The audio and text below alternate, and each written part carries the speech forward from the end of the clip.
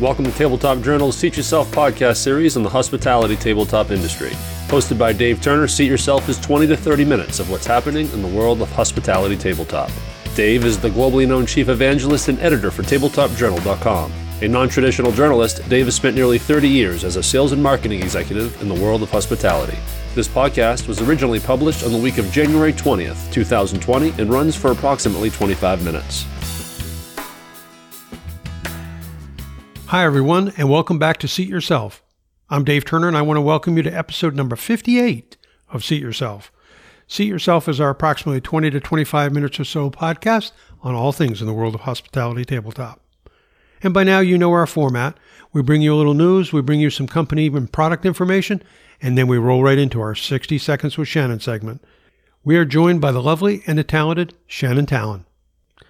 Shannon is the well-known category manager for tableware and buffetware at Chicago's Edward Don & Company. In today's episode, Shannon and I will talk about the fast-changing world of import duty tariffs, both on tabletop and buffetware products brought into the United States.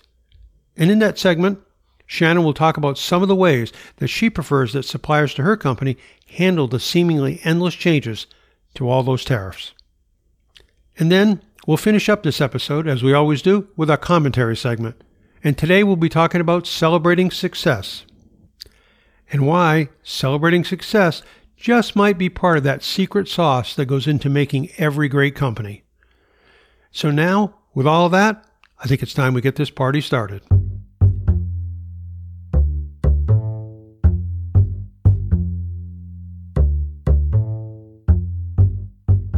And as we always do here at Seat Yourself, we start with our stat of the week. This week's stat of the week, 23%.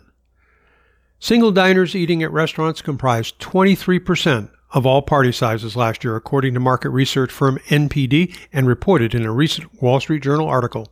And that figure is up 1% over the year before. So what's up with solo diners? Are they just people who can't get a date? Well, according to their Wall Street Journal story, 1/3 of people dining alone say they do so for personal pleasure, particularly millennial customers. Two other factors that help make dining solo more attractive. Number one, the companionship of a smartphone. And number two, get this, the possibility of even a moment's solitude. While much of this article addressed eating at home alone and issues related to that, the story did quote a businesswoman from Charlotte, North Carolina, who dines out solo both on the road and at home. According to the story, she takes the opportunity when dining out to order vegetable dishes that she finds cooking at home to be too labor-intensive and too time-intensive. Interesting perspective. She also mentioned that after being treated poorly at some local restaurants, she's now a frequent visitor to a handful of her favorite eateries who welcome her patronage, saying that gets treated as a regular, and she leaves a really good tip. Nice. And smart restaurants are starting to figure it out as well. Queen's Yard, a restaurant in New York's Hudson Yards, has a strategy for welcoming solo diners by identifying those who might want to interact with staff and other guests, and separating them from those who would rather be alone and seating them accordingly. The restaurant has found that solo diners can become valuable repeat customers who, since they are alone, have time to observe the team, watch the interaction with the staff has with the other guests, and pay more attention to the food. And at Queen's Yard, solo diners often receive a glass of bubbles or a little tasting plate. So that's it. The percentage of solo diners are slowly increasing for lots of reasons that really aren't that surprising. And smart restaurateurs are finding ways to make them feel more comfortable and more wanted. And that's our stat of the week, 23%. That's the percentage of all party sizes dining at restaurants these days that are solo diners. And in news this past week, with all that's been happening at Hilton hotels lately, you'd think that it might be just a little bit too busy to launch another hotel brand into the already crowded lifestyle sector. But that's exactly what they've done with the launch of their new Tempo by Hilton brand. Targeting today's modern achiever, Hilton is positioning Tempo as an quote-unquote approachable brand. According to Hilton's Phil Cordell, who is vice president and global head of new brand development, with the new Tempo brand, he's quoted as saying, "The modern achiever, they're the ones who will work hard. They still travel, but at the same time, they don't want their travel to disrupt their needs. They want a bit of everything in a genuine way that's kind of cool and hip, but not so uncomfortably. Tempo by Hilton is targeted to be above a Hilton Garden Inn and below a Canopy within the Hilton stable of brands. With 30 confirmed deals and another 30 about to close, it looks like Tempo by Hilton will be coming to a city near you soon. Hilton hopes to have 500 Tempos in the U.S. within the next 8 to 10 years. And here's more good news for tabletop suppliers. Tempo by Hilton will have a culinary slice to its brand DNA with what they're calling culinary journeys. According to the company, these culinary journeys are being developed alongside the award-winning Blau & Associates. Tempo by Hilton's food and beverage offerings ensure guests will have access to everything they need to sustain energy and to boost focus. The in-lobby Fuel Bar, a complimentary coffee and tea bar, will offer hand-selected assortment of premium coffees and teas along with various benefit-driven mix-ins for those coffees and teas. Additional hearty and healthy options, including artisanal smoothies and other breakfast favorites, will be available at the Casual Cafe. And at the bar, spirited and non-spirited craft cocktails and small plates will round out the Concept's culinary program. Additionally, Blau & Associates will collaborate with Hilton to form a Chef Collective, an advisory board of young, up-and-coming chefs who will help curate seasonal menus. With the scale projections and the positioning of Tempo by Hilton as a concept with strong focus on food and beverage, this will be a concept that savvy tabletop suppliers will want to pay close attention to. Tempo by Hilton, and as I said, coming to a city near you soon. And also in news this past week, it appears as though New York City's smaller bars and restaurants are not feeling the love from the red-hot Manhattan economy. According to a recent New York Post article, many of the smaller, independent bars and restaurants continue to struggle despite New York's boom in tourism and new hotels. This town is toast for the small guy in business, said Pat Hughes. Hughes is the owner of Lansdowne Road, an Irish pub and sports bar in Manhattan's Hell's Kitchen that's on the verge of closure after 15 years. Hughes went on to tell the Post, "I haven't taken a paycheck, a bonus, or an expense check for myself since July of 2018. I tell my wife I'm really just like an unpaid volunteer around here." Owner of 3 Manhattan pubs and restaurants, Hughes employs 40 workers altogether. But rising overhead costs ranging from labor, benefits, and upkeep to taxes, leases, and city charges have all pushed his business to the brink, all according to the Post story. In addition, the Post reports that the hospitality sector alone in New York City has lost some 8,400 jobs since October of 2017, or nearly 5% of the workforce, all according to Federal Reserve data. So what will be the future of restaurants and bars in America's largest city? Will all the restaurants and pubs be large national or even regional chains, or will they all be located in one of the many new hotels being constructed or at least on the drawing boards in Manhattan? If so, who's going to be eating and drinking in these locations? Will it simply become more and more tourists who are the only ones willing to spend? Or will New York City's bar and restaurant business become even more expense account driven than it is already? With costs of all kinds going nowhere but up, sooner or later, something will have to give. Yes, folks, the eating and drinking landscape is definitely changing for the city of New York. We'll wait and see what the future brings there. And in company news this past week, according to the Homer Laughlin China Company, the season gets just a little sweeter with the arrival of a new Fiesta color. And the year 2020 brings the introduction of the new color, Butterscotch.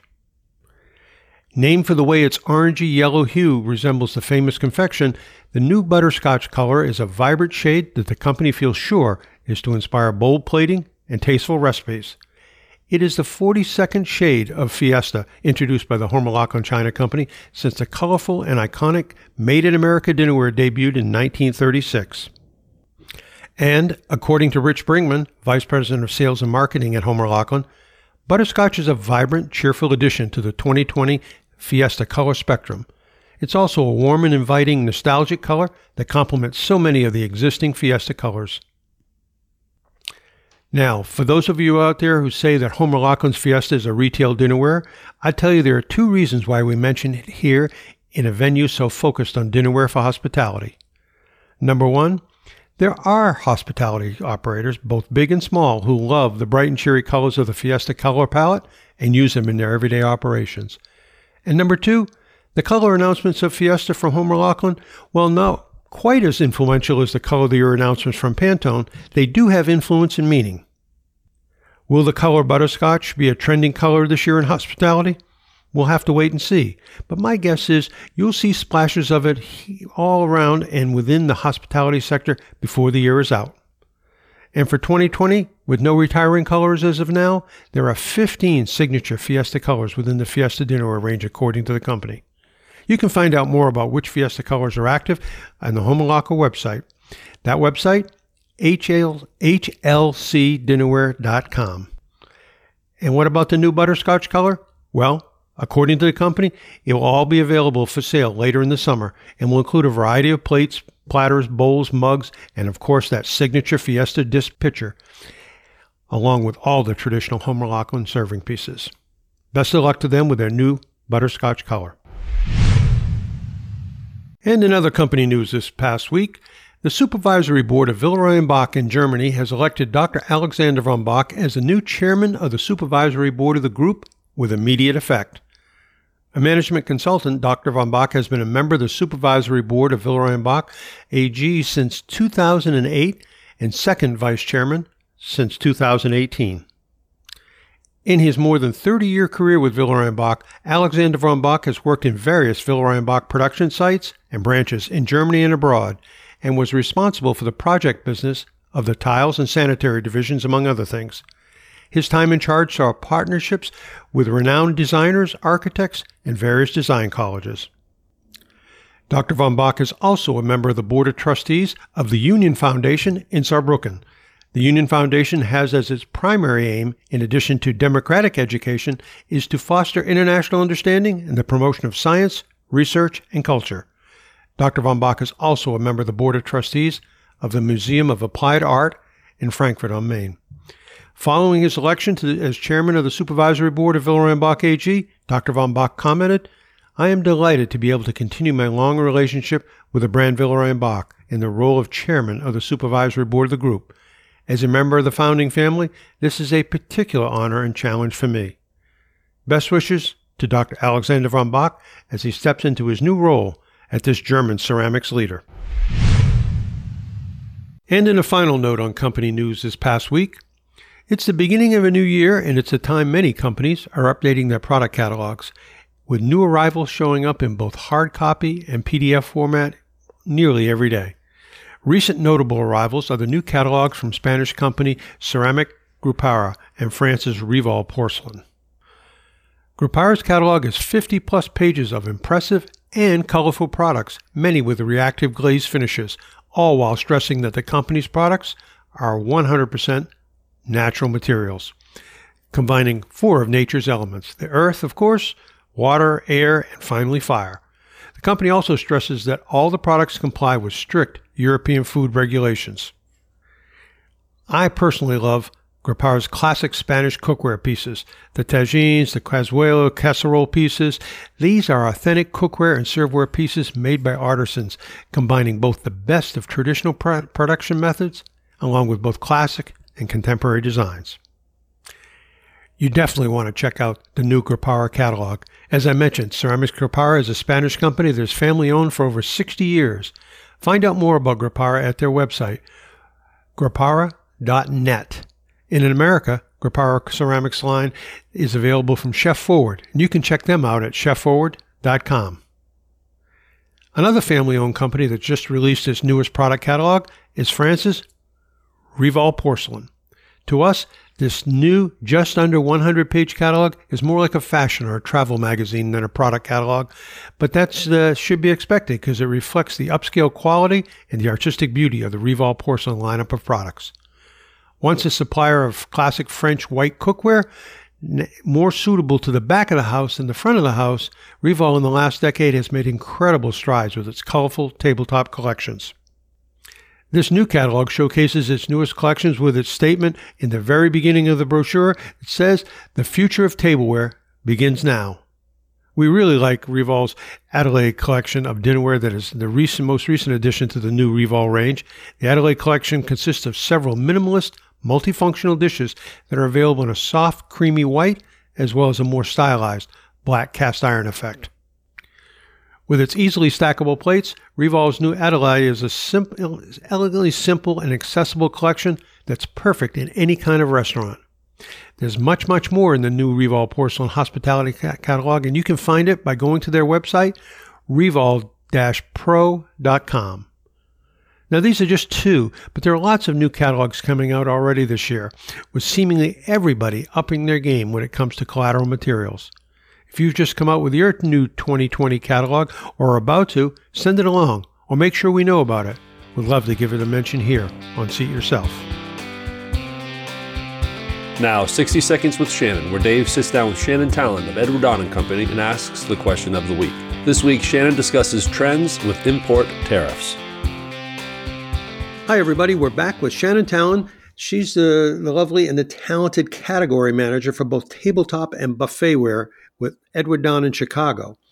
And Shannon, today's question I have for you is a political one, if you will, but it involves tariffs. And oh boy! And yeah, it's a crazy world of tariffs these days. How are the manufacturers that you deal with? How are they handling the selling prices in light of all the shifting tariff situations? Because everything's up for grabs, it seems like, in tariffs. And other than not passing them on at all, what's a good way for brands to present their increased costs from the tariff change? What's the best way for a company or a brand to present them, those increased costs to Edward Don? Yeah, so it is sort of feels like the wild, wild west with all the pricing activity going on in the market. I think what is critically important. Let me back up and say that, we are by and large seeing manufacturers, directly pass those tariffs along to us and therefore to the end user. It's just a cost of doing business right now that really nobody can avoid. And that's understandable. I think the key for manufacturers and suppliers is to make sure they're communicating both to distributors and to operators about what they're doing to try to mitigate the tariffs. Because everybody knows about the tariffs. Everybody knows that, it's just something we all have to contend with right now. But I think it really makes a difference when a manufacturer is able to say to the market, okay, regrettably, we have to pass along this cost increase, but here's what we're doing to try and offset them, whether it's tougher negotiations with their factories, exploring different countries of origin for the manufacturing, different buying strategies. I think that while manufacturers may feel like that's proprietary confidential information, I think it goes a long way for them to give us a peek behind the curtain of what they're doing to try and mitigate those tariffs, because that shows that those companies are, they're a good partner. They're not just being proactive, or they're not just being reactive. They're trying to be proactive to the situation. And I think it'll set them apart from the manufacturers and suppliers that are just sort of waiting it out to see what happens. So I think that's really important when it comes to the tariffs. Nobody likes it. It's unfortunate, but we all are in the same boat. So let us know what you're doing to mitigate it. And I think that, again, sets those companies apart from their competition. Yeah, as it usually does. And when times are shifting and changing, quickly, good communication back and forth between the partners makes all the difference oftentimes. It really does. And it really helps calm people's concerns and fears about what's coming next. So again, that communication is just critical. Now here's Dave with this week's commentary. This week, Dave talks about celebrating success and why it's important. In today's commentary, I'd like to talk about success and why it's important that we celebrate our successes, whether they be big or small, whether they be individual or team.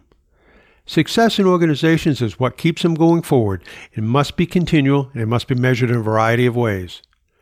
Certainly top-line sales and profits along with market share growth, these are commonly measured and are definitely critical to a company's continual success trajectory.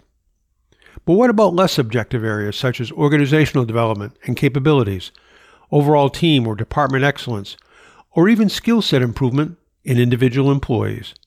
All of these types of successes are also worthy of celebration and part of what makes up successful organizations that are successful for the long haul.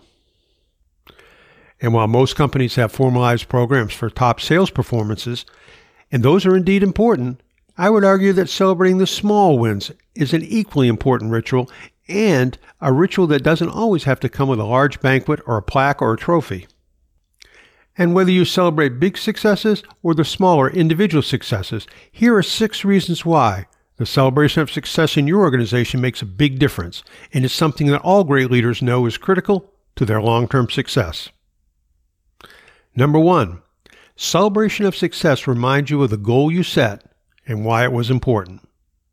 The simple act of celebrating a success reminds us that we had set a goal originally and that we eventually achieved it.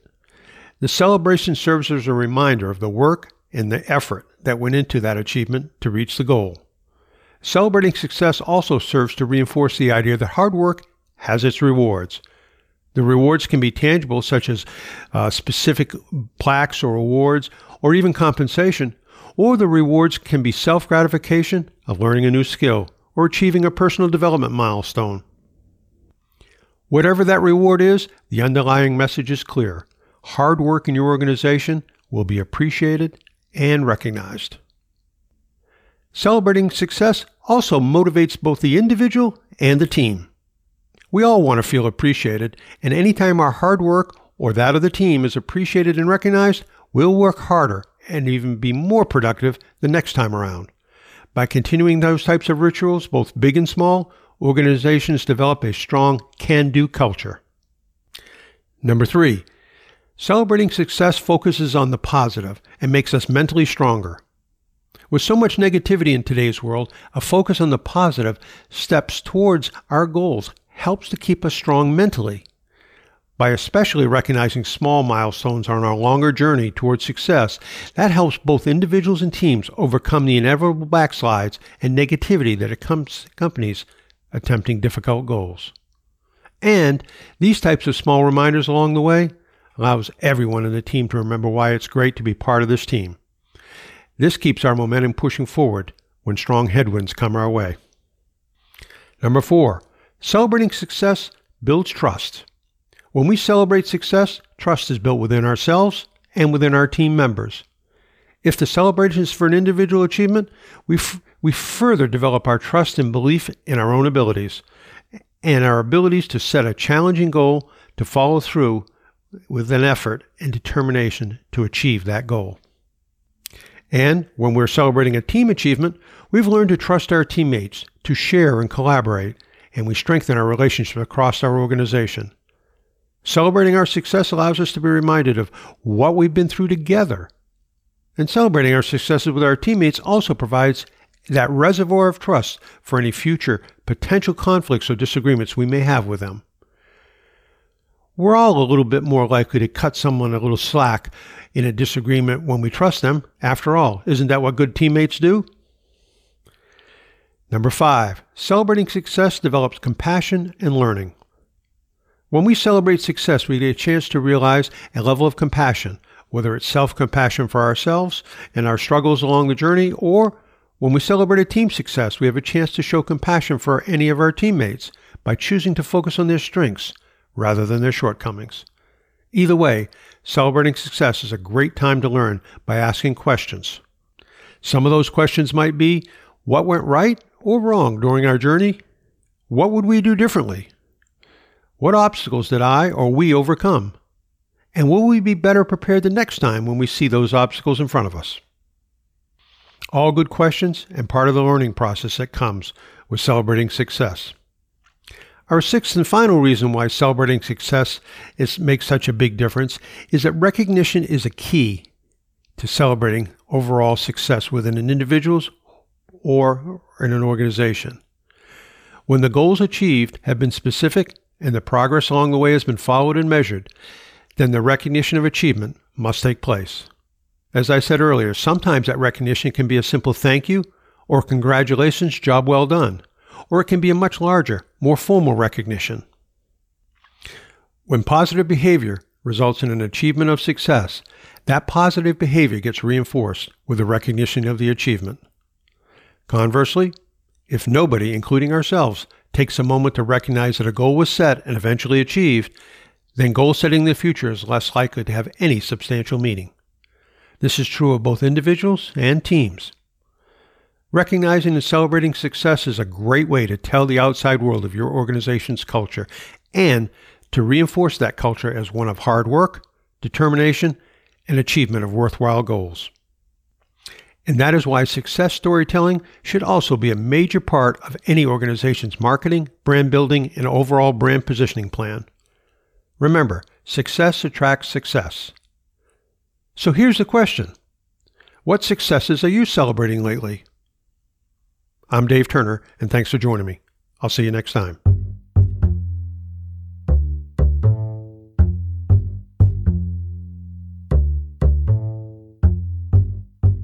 Well, that's it for this week's episode of Seat Yourself. And as always, I want to thank the Rockstar Category Manager, Shannon Talent, for joining us today. And of course, I want to thank you, our listeners, for joining in as well. And finally, I want to make a special thanks to the Edward Don & Company for sponsoring in part this episode of Seat Yourself. Edward Don & Company, everything but the food for nearly 100 years. And remember to be sure to check out their most recent Tabletop Advisor. You can download it from their website, www.don.com. Just go to the homepage and scroll down to the publications section. We'll see you next time, but always remember, tabletop matters. That concludes this week's episode of Tabletop Journal's Seat Yourself podcast series. For more news, information, and insights on the hospitality tabletop industry, be sure to check out tabletopjournal.com.